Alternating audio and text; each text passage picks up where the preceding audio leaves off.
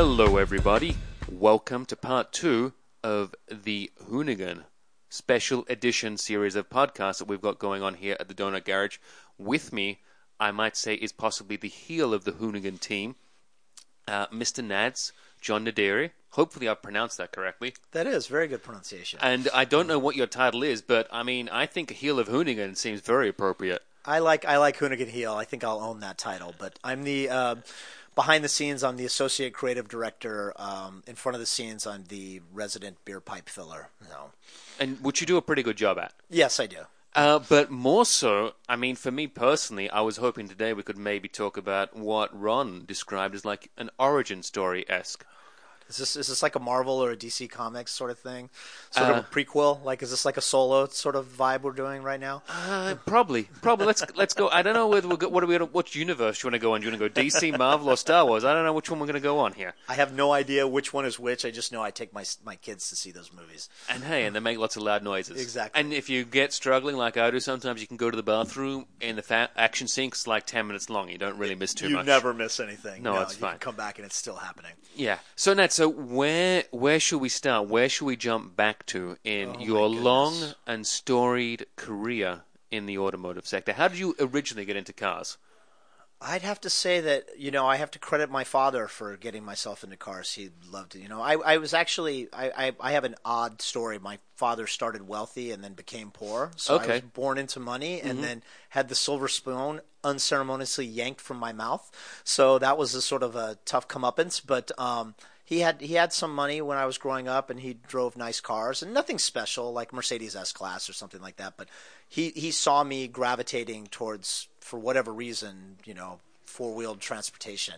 And I started off actually liking off-road trucks. Bigfoot was my thing. Which is a very, very cool truck. Completely. And back in the day, it was super cool when it was on the Predator carbs and the 48-inch tires. And even still to this day, I still think Bigfoot is cool. The OG Bigfoot to me is like, it was a regular truck that was set on planetary axles, and it just started to drive over cars, albeit slowly at the time. Today, like, monster trucks are so rat-fink cartoonish and outlandish and everything. Yeah, I mean, they're so far beyond the realm of comprehension. This was supersized Hot Wheels. Completely. Basically. This was an F-150 or 250, correct me if I'm wrong, that just sat on monster tires. You're like, that's a truck with the door slammer doors and everything. And Bob Chandler wore his boots and his sunglasses and his cowboy hat and climbed into that thing. And he had a place called Midwestern Off-Road in Wisconsin, and he would drive this truck over cars, and I just thought it was the neatest thing. And I'd see it. There was no YouTube then, so we'd read about it in magazines and see it occasionally on television. And it was just, to me, it was the neatest things. And from there, that dovetailed into reading off-road magazines like Four Wheeler and the guys that would just rebuild these trucks, take these like zero to hero type builds.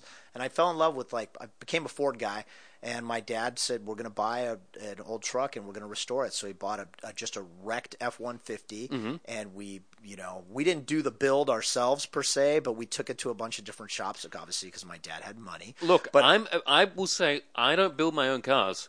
I always find, if I want to go to a specialist, I'm happy to pay someone money to do it, to lay on their back on a cold concrete surface to do that. Couldn't agree more. I'm more of a deconstructionist sort of guy. Like, I'm great at taking them apart. It's like the reassembly phase. It sort of always gets me flummoxed. Yeah. So. I'm one of the ones, I'm quite happy to leave a garage with less money in my pocket but more skin on my knuckles. Completely. I'm the exact same way. So for me, at 8 years old, my dad got a truck and said, let's do this truck. I got to pick all the parts, and I got to go to the shops and everything. I learned a lot about the inner workings, about how trucks are built and how a build process takes place and everything. And from there, I was off to the races. For some unknown reason, I don't know why, and I like that I'm talking to you about this, James.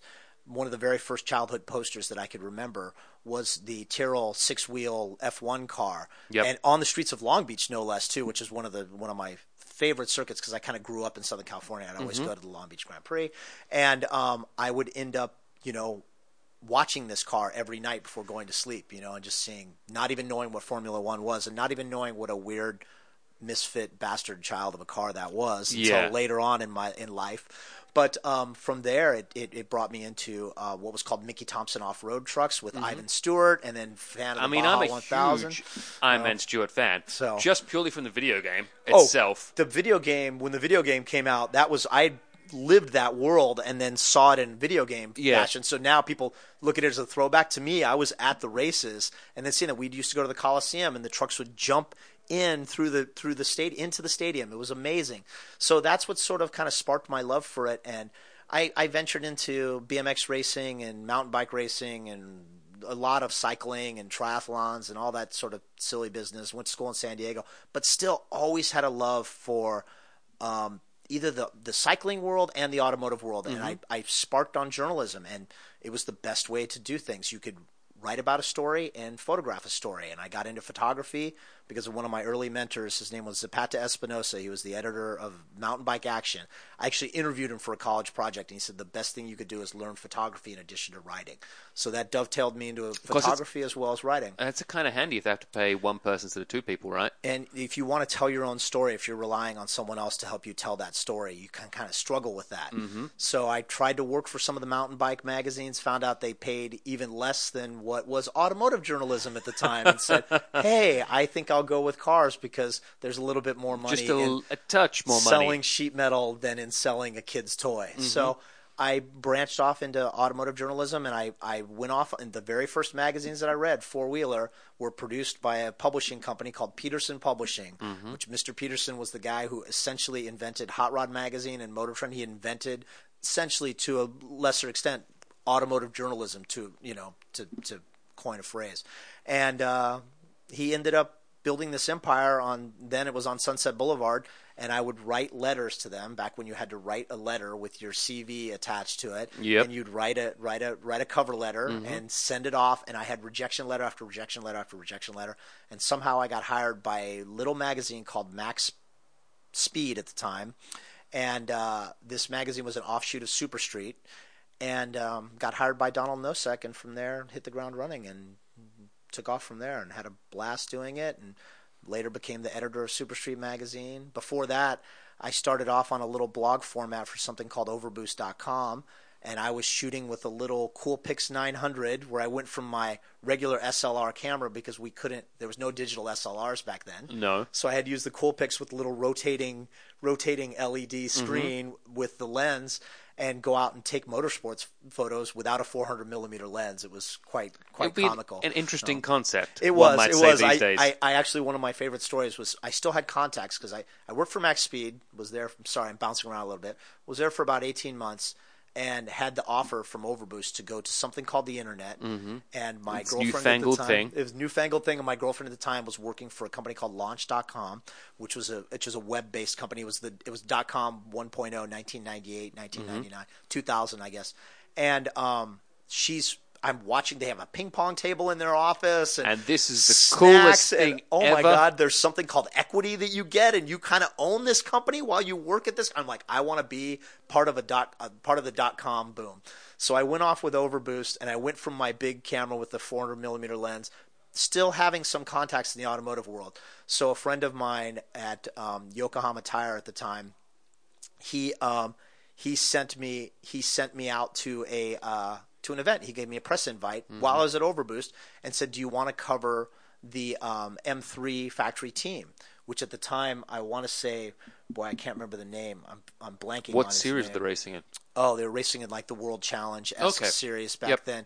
Bill Oberlin was the driver. It was the E36s that were campaigned by, Tom Milner. So Milner Motorsports. So Milner had this crazy E36 wide body that was just nuts, and had a V12 that was set low and back, and you couldn't take any photos above a certain line, and you had to like cheat the engine photos and everything. But it was I'm there sitting next to people doing photography, and as I'm photographing the cars as they go by, we were at, which I'll always call it, Sears Point. You call it Sonoma Raceway. Whatever you want. Whatever you want to call it, but it's Sears Point to me.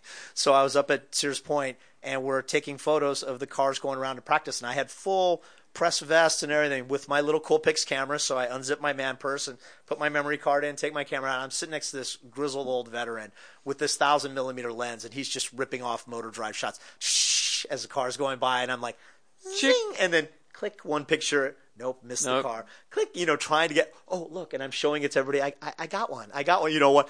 And I'm talking to one of the other photographers, and he goes, oh, who are you here with? And I say, overboost.com. And he goes, oh, is that like a website? And I said, yeah. And I said, who are you here with? He goes, oh, I'm shooting for the team, for Milner and the guys. And I said, oh, cool.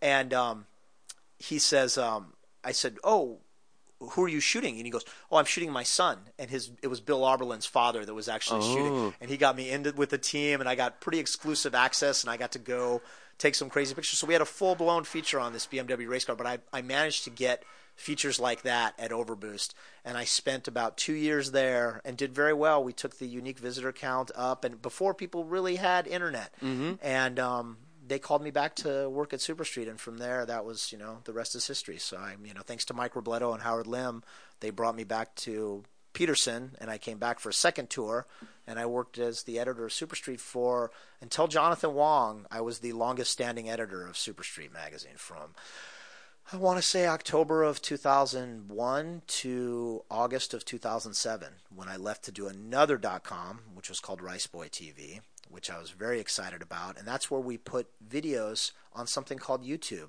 which now we're doing at Hoonigan to much greater success. But I was a little too early with that one. And from there, You're always ahead of the curve. I felt like I was a little bit ahead of the curve. While I was at Superstreet, a couple different things. I found something in Japan called VIP style, which is these black gangster-esque Yakuza sedans with window curtains and slammed on crazy walled wheels and walled body kits and everything, and just fell in love with that look. And some of the wealthier, ricers out here in the U.S. started building these cars. James Chen had an Infiniti Q series that was just slammed on his Axis wheels. He was the guy who started Axis wheels. And I featured that car. I'm like, this is called VIP or Bipu status from Japan. And it failed miserably. No one liked it. No one knew what they were. Fast forward a year or two later, everybody was doing VIP style. Then I did something with there was a little something called the D1 Grand Prix, and I went to Bihoku Highland, and I saw this car, this red S15 Sylvia with these reflective foil graphics from a company called HKS. It was driven by a guy called No One Better, Nobuteru Taniguchi. And I featured that car, put it on the cover. It failed. It was like one of the worst selling issues. They said, what was that you did? I'm like, that was called drifting. They go, what kind of car was that? It was a Nissan Sylvia. Don't ever put that kind of car on the cover ever again. Now it's like one of the most iconic cars ever. Everyone loves it. I mean, look, who doesn't? The one thing I touched on, I think I was there for a good time and the right time, was import drag racing. So the sport compact drag racing world, which was Steph Papadakis and Miles Batista, and there's so many names. Mr. Papadakis, obviously a guest of the No Breaking podcast and a friend of the No Breaking podcast. I love that. Yeah. Also, as an aside, watching Steph now, I follow him on social. If you follow him, it's Papadakis Racing on Instagram. Not to give him a little hit, but I will give him a little hit. He does the neatest little YouTube videos and the neatest little tech videos. Incredible stuff, right? Yeah, he did super science-focused ones, 2JZ, everything you want to know. Completely. He's like, this is why the 2J is such a great motor. And I'm like, I've always known, like Iron Block, that and the RB, but you never really know, like all about the oil lines and everything. There's so many differences, little nuanced differences that a lot of people don't know between 1J and 2J. There are huge differences that people are like, it's the same motor, but it really isn't. And I love the way that Steph broke that down. And I've been in this industry for a long time and know a lot about the 2J. I learned a lot about the 2J. He just dropped something else that was 7 things you didn't know about NHRA Pro drag racing. And 4 of them I had no idea existed. And it was really cool to see how Steph is constantly learning and constantly evolving. Like if you look at Steph, he started as a RC car fanatic, and he brought himself into drag racing, reached the pinnacle of that, the first guy to do a tube chassis car. Then, at the top of his game, switched out to do drifting. I'll leave and do drifting, and wanted to drive, arguably not quite as successful as a driver. But then he found out, wow, I really know how to talk to these drivers coming from a driving background, and worked with, took Tanner Faust to 2 championships, took Frederick Osbo to a championship. This is amazing stuff that Steph has done. Like, quietly, he's become like one of the winningest team managers in Formula Drift history. And the Corolla that he built is incredible. Completely. So not only that, he took a car that was front-wheel drive in the Scion TC, like the Z. Arguably anybody could do a 350Z really well. Yeah. I gave you the Z there for you, James. I liked it. So, and but then Scion came knocking with money and said, "Could you do a Scion TC?" not really. It's front-wheel drive. And they go, or do you have experience converting rear-wheel drives? And he said, well, I did a Civic that did 200 miles in 6 seconds in the quarter mile that was converted to rear-wheel drive. I think I could figure it out. Sure enough, he figured it out. There were other companies who struggled. I think Ken Gucci had an RSR car that didn't do very well. It never quite got sorted. But Steph brought that car to a championship. He won a championship in the Z, and I believe a championship in the TC with Tanner piloting. Yeah. Then Osbo took over the TC. Then they said, you know what, we're not going to do a TC anymore. We want to promote this Corolla IM. Steph did that car. I think he did that car in something like 90 days. Yeah, it was super The car quick. was literally coming out right before the FD season, and he built a car that could debut And at now- SEMA and then campaign again. And now selling the car. I know, the 2017 car is for sale. So anybody, Drift fanatics, if you want a proven Well, by the time this competition-winning goes car, up, it'll already be sold. I'm pretty sure someone's gonna But I think when I looked last night, it was like around 50,000. Oh my God, that's such a deal. But I for think that it was car. still like 4 days out. I think it's. And you know what's crazy is Steph does a lot of stuff with Toyota, and you see on the down low, you see other drivers drive because they have two cars. Yep. You know, Frederick's got his competition car. Now they have three cars essentially. His competition car, the demo car, and then the 2017 car, which has older technology, I guess, to it. But they're selling that one. And now drivers like Ken Gucci and Ryan Turk, other Toyota drivers, are getting to drive it, and they all will effuse incredibly on their social media about how awesome it was to drive that car and how well sorted that car Yeah, is. I mean, it's a good-looking car as well. Shout out also to John Sabal. John who did Sabal for the barbecue. graphics. Oh, the John Sabal's race graphics are awesome, but the throwback TRD Did he Motorsport launch Liberty at SEMA? with the little blue in it too was straight fire. I'm like, Yeah. that was so hot. And me as a fellow Ivan Ironman Stewart fan, I'm like, that hits me right in the feels because it Yeah. takes me right back to that world where it's like, oh my God, that's Ivan's old TRD Motorsport Liberty, which Dan Gurney and his All-American Racers used on Juan Manuel Fangio III's GTP cars, which that's another thing that I love is old-school GTP cars, is I love the way they harken back to that livery. And it didn't feel cheap or contrived. Or No, anything. it was felt- a modern twist Yeah, it was to that, real good. to that basic, to that old-school And livery. John So- Sabal, another friend of the podcast. Oh, is he? Oh, I love that. So. See, you got to listen. I more. know. I got to listen. I was just talking. James is going to help me because I'm very much a podcast noob. I also definitely have a face made for radio, but I have a voice made for the mute button. I really hate the way, and now I'm going to take it way back. Answering machines, like voicemail, all of it, like hearing myself. I did another one, and I'll give a shout out to Mike at Road Stories. I did another podcast, and I was so excited to listen to myself. And then when I really heard myself, when I see myself on video, I talk with my hands and I get very excited and very animated, and I feel like that helps me out a little bit. But when I'm just a faceless voice, I just hate my voice. I just really despise my voice. So apologies to everyone who's listening. Well, they still love you, though. That's the important thing. They'll still. I mean, who's going to listen to you? Are you going to? I mean, I know my wife will. I know my mum and dad will definitely listen. So that's at least two people that's going to Okay, listen. see, I've got 3 on my fan base. So There you go. Definitely See? skewing towards the older. But I like that your wife and your mom gives me the female demographic. So at least I'm like, And that's more than I'm my dad. skewing. I got 66% female demographic. There you go. So I'm striving for that. But yeah, so Super Street still ahead of my time. Rice Boy TV, way ahead of my time. And I think Rice Boy didn't Will do some stuff. for you? I discovered Will Rogie. I was like fortunate enough, and I introduced him to drifting. I said, "Do you want to come with me to an event? What is it? It's drifting at Las Vegas. Back when the FD circuits used to go around in Las Vegas. So I brought him to Las Vegas, and he fell in love with it and ran with it from there. He had an S14 that he put wheels on. And I think he did Enkes at the time, and they were so the fitment was so poor on them. They were so completely hella sunk, I think is the term for it. And I'm looking at those wheels. I'm like, dude, I think you did something wrong, And he's like, yeah, I know. I don't know what to. And now look at Will, and he's roommates with Hurt, and the way that he builds cars, and he's painting cars in his garage. And I'm like, oh my God, you've passed me at cars. So it's amazing to see the way Will came up. So one good thing that came out of Rice Boy was that Will started. I also recruited David Freiberger from Hot Rod, and I brought him on board to do what was called Car Junkie TV at the time. And that became the genesis for what is Roadkill TV. So I take some slight credit for bringing Freiberger out of the pages of the matte printed world and bringing him into the online world of YouTube. And now watching him soar has been pretty good. Now we consider ourselves frenemies as we go back and forth. So so Rice Boy a little bit before its time, but definitely could not get people who spent money in print to spend money on YouTube now. It's obviously a different case in this day and age. And from there, that took me to I got the chance to work with a bunch of different time attack organizations. So I saw Rich Chang, the then editor of Super Street, in the April 2001 issue, put something on the cover called the HKS Track Attack Altezza. It was this carbon fiber, looked more like a Super GT, JGTC, GT 300 car than it did a Time Attack car. But whatever it was, this to me was everything that the tuning world should be. It was like wheels and suspension and engine and aero and stripped down like a race car, but not templatized like most race series you'll see. Everything was a different monstrosity and a different way of doing things, you know, and the diffusers were wild. And what's this? It's called a canard, and let's put 5 of them on the front of it now. And to me, I fell in love with all of that about that early Time Attack, just the look and feel of those cars. And when I learned what Time Attack was and what the scuba circuit was, I just immediately immersed myself into it. Such a big fan of JDM tuning, and at the time, all the top JDM tuners from HKS to June Auto to Ari Yamamiya to, you know. And the best motoring videos were fantastic. Exactly. So best, you know, didn't know what they were saying, but just. No idea.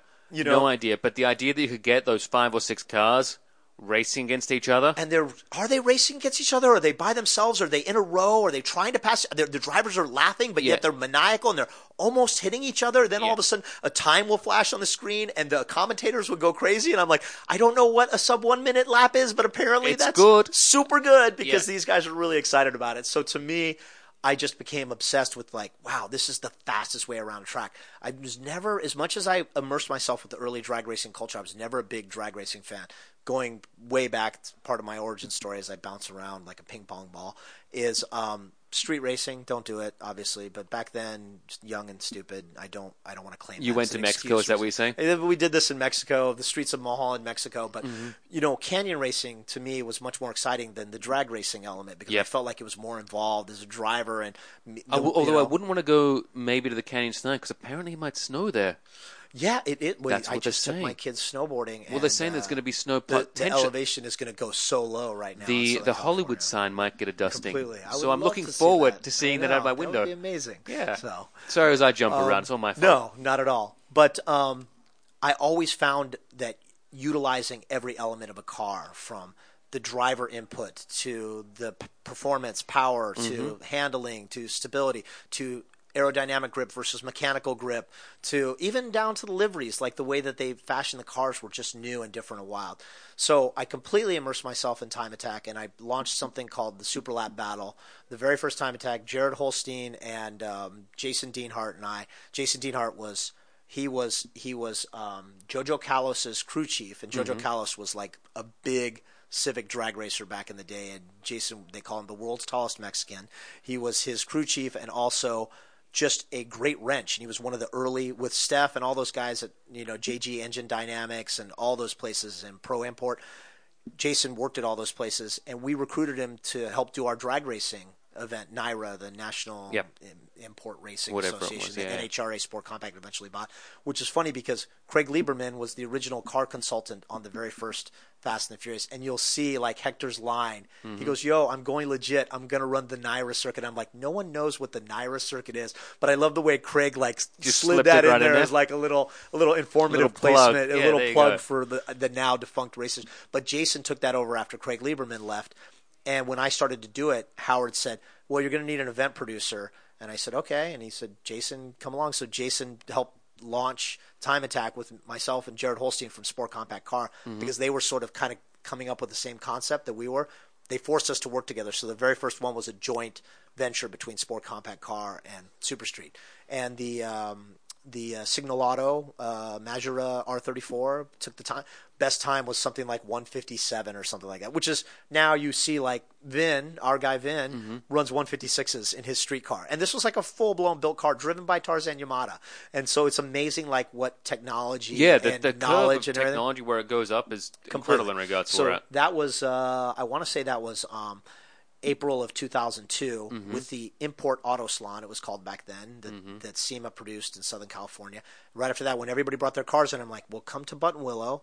which, by the way, Buttonwillow was the track that we picked because I tried to get Laguna Seca, way too expensive. Talked to everybody else, and they said, go to this place called Buttonwillow, and there's something called the East and West Loops, and you put them together, you want to run it clockwise, just ask for CW13. Didn't know what any of that meant.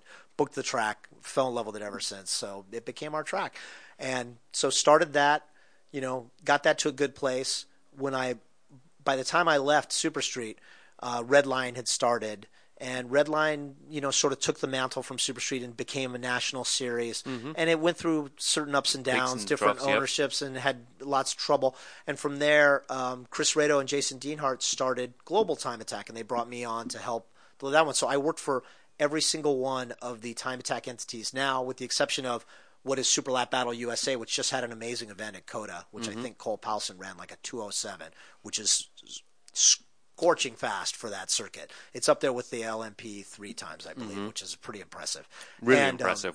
Very impressive when you think about it. I mean, Sydney, that R35 that they built is an amazing machine, but when you consider that's a street car built to a race car versus a full-blown race car, it's an amazing accomplishment. So, and the budget, obviously, the budget differential between the two will be completely at least a few his pennies. Life completely. But and one of our guys, Rob Parsons, was out there helping for the weekend. So Chair Slayer was out helping. But shout out to the Life Motorsport crew for that amazing time. And now Super Lap Battle. So there's been 4 Time Attack organizations now. I have to go get a job with Jason because I want to work for all of them now but I've only worked for 3 of them out of the 4 now. But I used to be able to claim I've worked for every Time Attack organization in North America. Tried to get Ian Baker from World Time Attack Challenge in Australia to come work with Jason. Because we have one of our former contributors at No Braking used to cover the World Time Attack down under in Australia.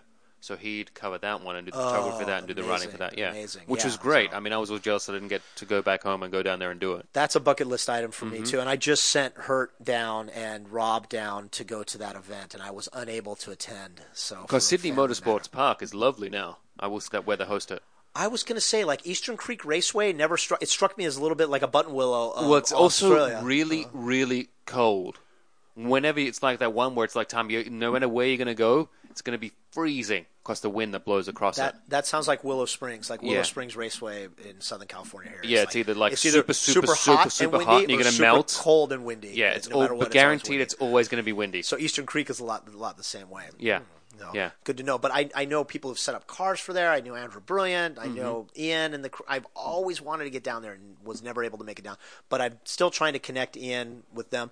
Still trying to do an event in Japan. I'd love to do something either with Hoonigan or something else. So my Time Attack love is not done yet. And I still always am trying to get Time Attack cars to come in here. I just had Ulrich Circa had a little 340 horsepower Miata, NA Miata, that's doing 151s at Clockwise 13, which is amazing. I forgot to mention, he's 17 years old, and he's the world's only second-generation Time Attack driver. So his dad, Tony Circa, basically gave him spare parts. He's like, you grew up in the shop, you figure out how to nut and bolt it and get it together. So this kid built this car. It's basically like full eBay racing, but there's a lot of thought and insight gone into it. So that was something that I'm still doing. I still try to bring in Time Attack cars. I just brought in Rhett Painter and his NSX.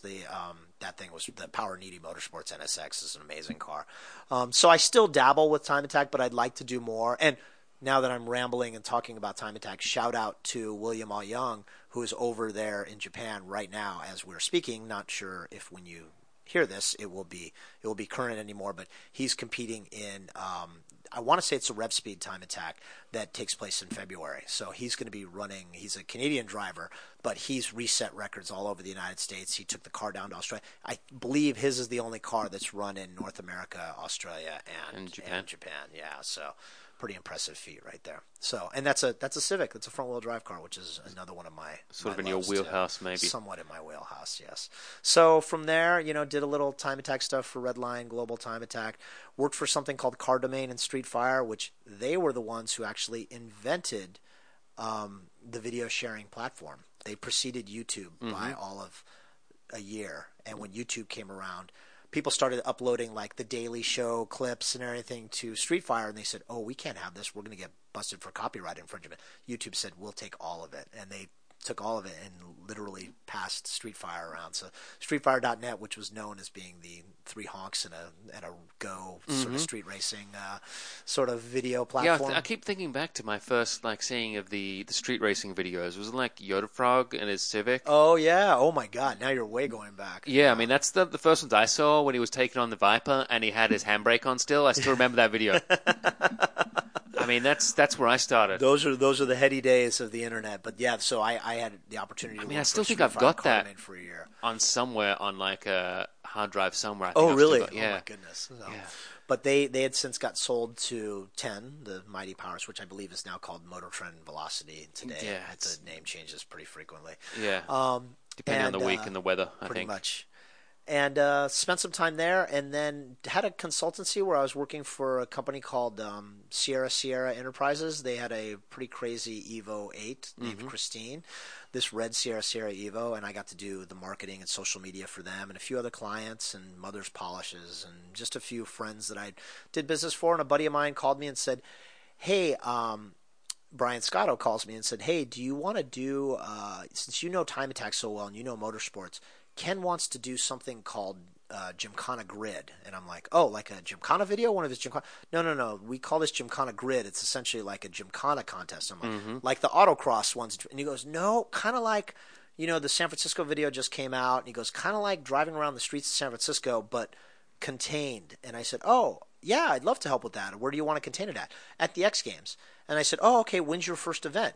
At the X Games. And I'm like, oh, like live in front of like millions of people? And he said, yeah. And I said, when this year's X Games? And he said, yeah. And I'm like, that is like, doing the math in my head, 55 days away? And he goes, yeah. He goes, I go, why do you want me to do this? I don't know Ken very well. I knew Ken a little bit before. And I said, I don't know much. He goes, well, the beauty of it is it's kind of a suicide mission. If you succeed, you got a job. If not, yeah, you never really worked for us anyways, so we could claim, It was there. It was that other deniability. guy. Yeah. It was that guy Nads, that old guy Nads did it. So I did the X Games. It went off with a tremendous success. I blended all of the GRC, the Global Rallycross cars, and my perfect world would have been putting the GRC cars with the Formula Drift cars and doing rear-wheel drive and all-wheel drive classes and then pitting them against each other. We didn't quite get to that stage. Chris Willard from Redline Time Attack did the first teaser event, which I helped him with, at Irwindale Speedway, which combined rear-wheel drive and front-wheel drive cars, and Dai Yoshihara in his old S13, the discount tire car, almost beat Tanner Faust in his Rockstar Beetle back then. I think he had the Beetle back then.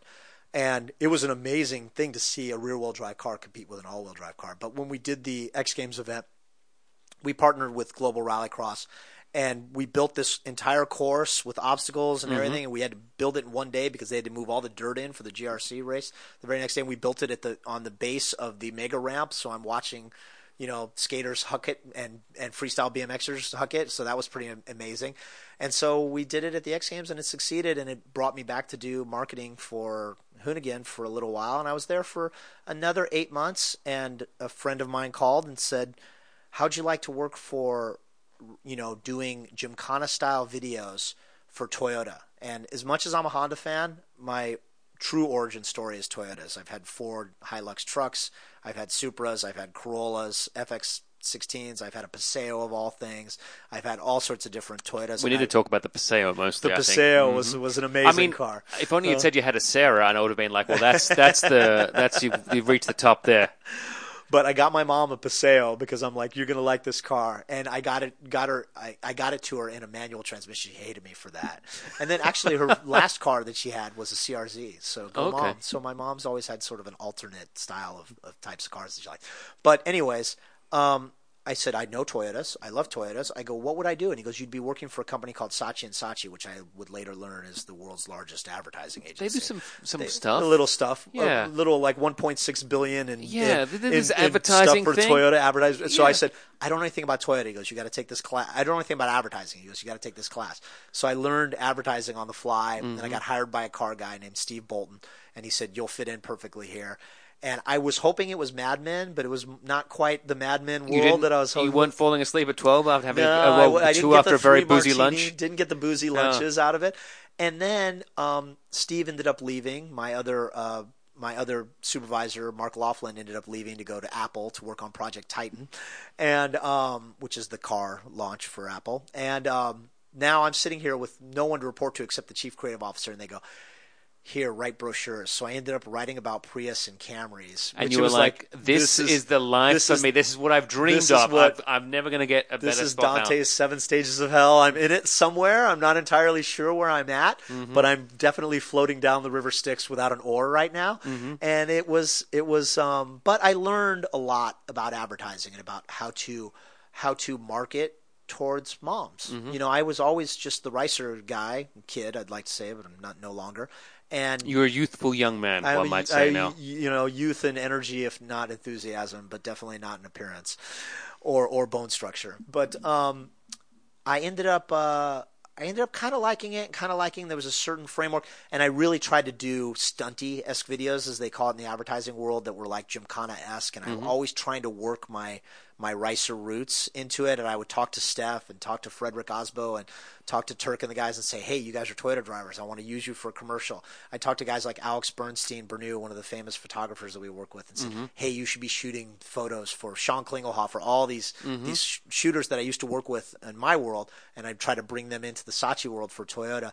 And I made a fair bit of coin and had a lot of time to spend with my kids. And then about a little over a year and a half ago, Scotto calls me again and says, hey, he goes, we're growing here. And he goes, I like what you've been doing at Saatchi because I know that you're fighting a good fight, but you can't be happy there. And he knew it. He played me like a fiddle and said, you know, why don't you think about coming back? And I came back, and things behind the scenes here haven't changed much. We're still like the dysfunctional family that we've always been, but on a much larger scale. When I was there before, there was 4 employees. When I came back, there was 40 all of a sudden. So I got to come back to Hoonigan and brought some of my cars from the Super Street days and the Time Attack days, and you know, still trying to do some work with Toyota on the other side. And now I'm doing business development of all things. So writing basically sales decks. So when first and foremost, I always serve to exist our audience, I always exist to serve our audience. And I never try to cram something down their throats or their eyeballs that doesn't benefit them as well. You know, I mean, I want something that they would like, they would find appreciable, and that's why our views and our engagement is so great. And then after that, we'll go to an advertiser and we'll say, okay, do this. But now we've been getting so many inquiries. So we get inquiries from energy drink companies and tire companies, and sometimes they're on brand and sometimes they're not. When they're not on brand, it's my job to sort of figure out what can help them get on brand and how we can help them deliver their message in a good way that our audience will like and appreciate and not look at it as like a sellout. You know, we never want to say this is brought to you by brand X or brand Y. You know, so that's where I'm at right now. I'm having a good time with it and not wanting to be on camera, but if they feed me a beer and I could have a little drink when I go on camera, I'll gladly go on camera and talk about something. Because the other thing was, when I first got here, I brought in a drag car, Dave Shue from Skunk 2. I brought in his Project Beta Integra, this DC2 Integra that's run like 860s in the quarter mile, naturally aspirated, mind you, on methanol. It's the nuttiest build.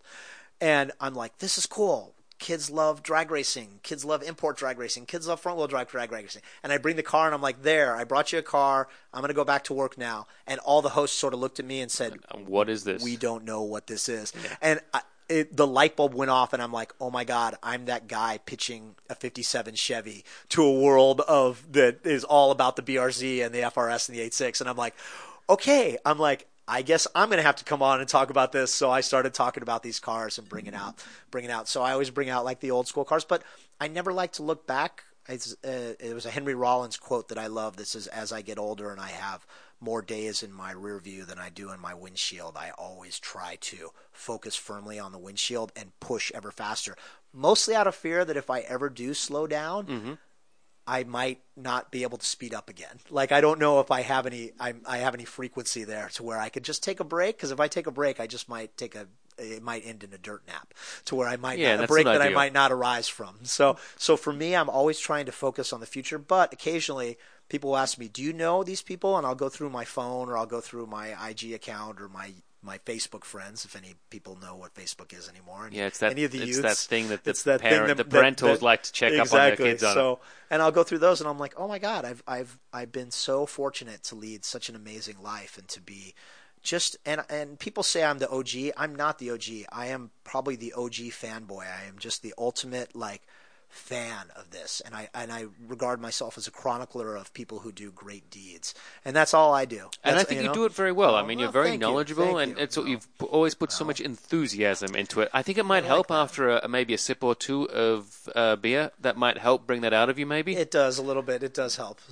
So, but no, I mean, it's great to have you on. And so, if I should say this, if any of the young kids out there that are listening, aside from my wife, my mum and dad, because my dad's young, let's put it that way.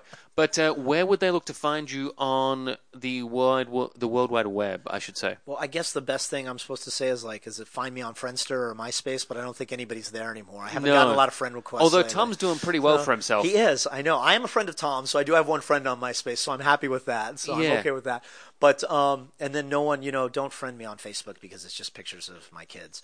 But I would say on my Instagram account, I guess that's the most topical thing. Unless somebody wants to slide into my Tinder or Grindr or whatever I'm on these days. I don't know which one I'm supposed to be on. Which one you're I don't know if I'm supposed to on? be sexually fluid or not. I'm not entirely sure. But Instagram's probably the best place to find me. It's at NadsYNads, NadsYNads.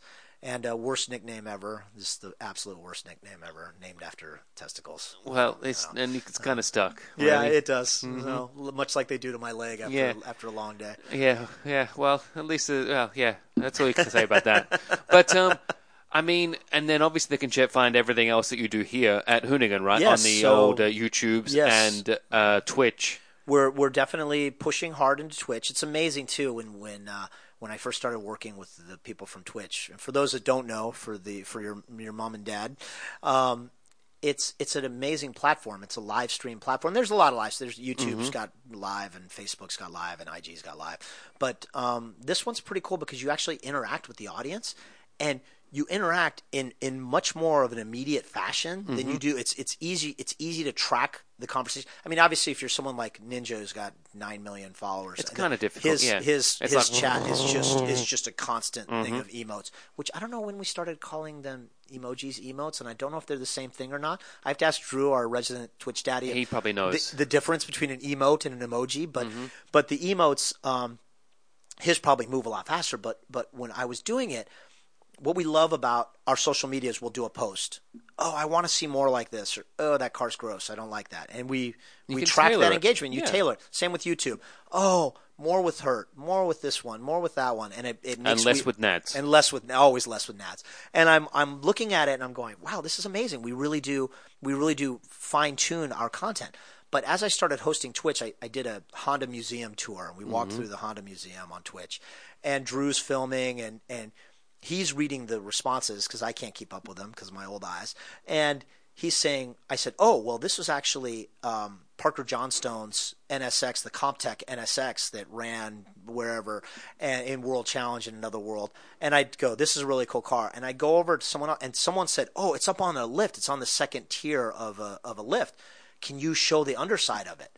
And Drew said they're asking us to show the underside of it. And I realized that at that moment that the audience isn't as much – we aren't even playing with the feedback of the audience. The audience is almost actually directing the content. So I said, oh, well, Panda Vengeance 240 says we need to go show the underside. So we're going to go show the – and they're changing the content in real time. And to me, that's what I really, really love about it. And I like the idea that when you do it, you can have the engagement like that. And the engagement is almost instantaneous, if not seconds away, when you can find to slip it into the conversation, so to speak, when it gets through. So that's what I really like about that. So I'm learning to love podcasting, and I'm learning to love Twitch. So, although you don't listen to the podcast. Well, you're going to help me with this after we get off the Are we on the air right now? We're not technically because we're recording. So. No, it's all weeks away. So if I say like a dirty word like poop, pee, pee, caca, you'll edit that out. No. That'll end up in there. This is podcast verite. If it's on the show, it's in the show. Complete transparency. So it's like a single shot. I try and let all the listening audience behind the kimono, so to speak. Okay, very good. Very good. I don't know if they want to see underneath my kimono, but I'm open to that. It's a surprise. Look, I mean, it's like you said, that you're very fluid when it comes to that. But Mr. Nads, it's been absolutely wonderful having you on the show. It's been awesome being here. And I'm glad that I was able to, even though you said beforehand you definitely did not want to talk about your origin story, that I may as well to pull those teeth out and able to get you through it. And I did, and I appreciate that. And so someone's got to remember me for what I did. And look, and hopefully maybe this could be one of the first or second podcasts that you listen to when we finally get it in the go. Maybe I could show my kids or something as long as we edit the pee caca poo poo. For the second, no, that's not going to happen. But again, thank you so much for being here, and everyone else, thank you so much for listening. As always, please leave us a very positive review. The more words, nice things you say might be the better. Also, the more stars you give me out of 5, the better. I think 67 or 68, perfect number you can give me. I'd say 69, but I've never quite evolved from that Yeah, number. I know, 420 times. Yes, Is that something like that? yes. But, so thanks again always for listening, and we'll see you next time, guys. Bye-bye.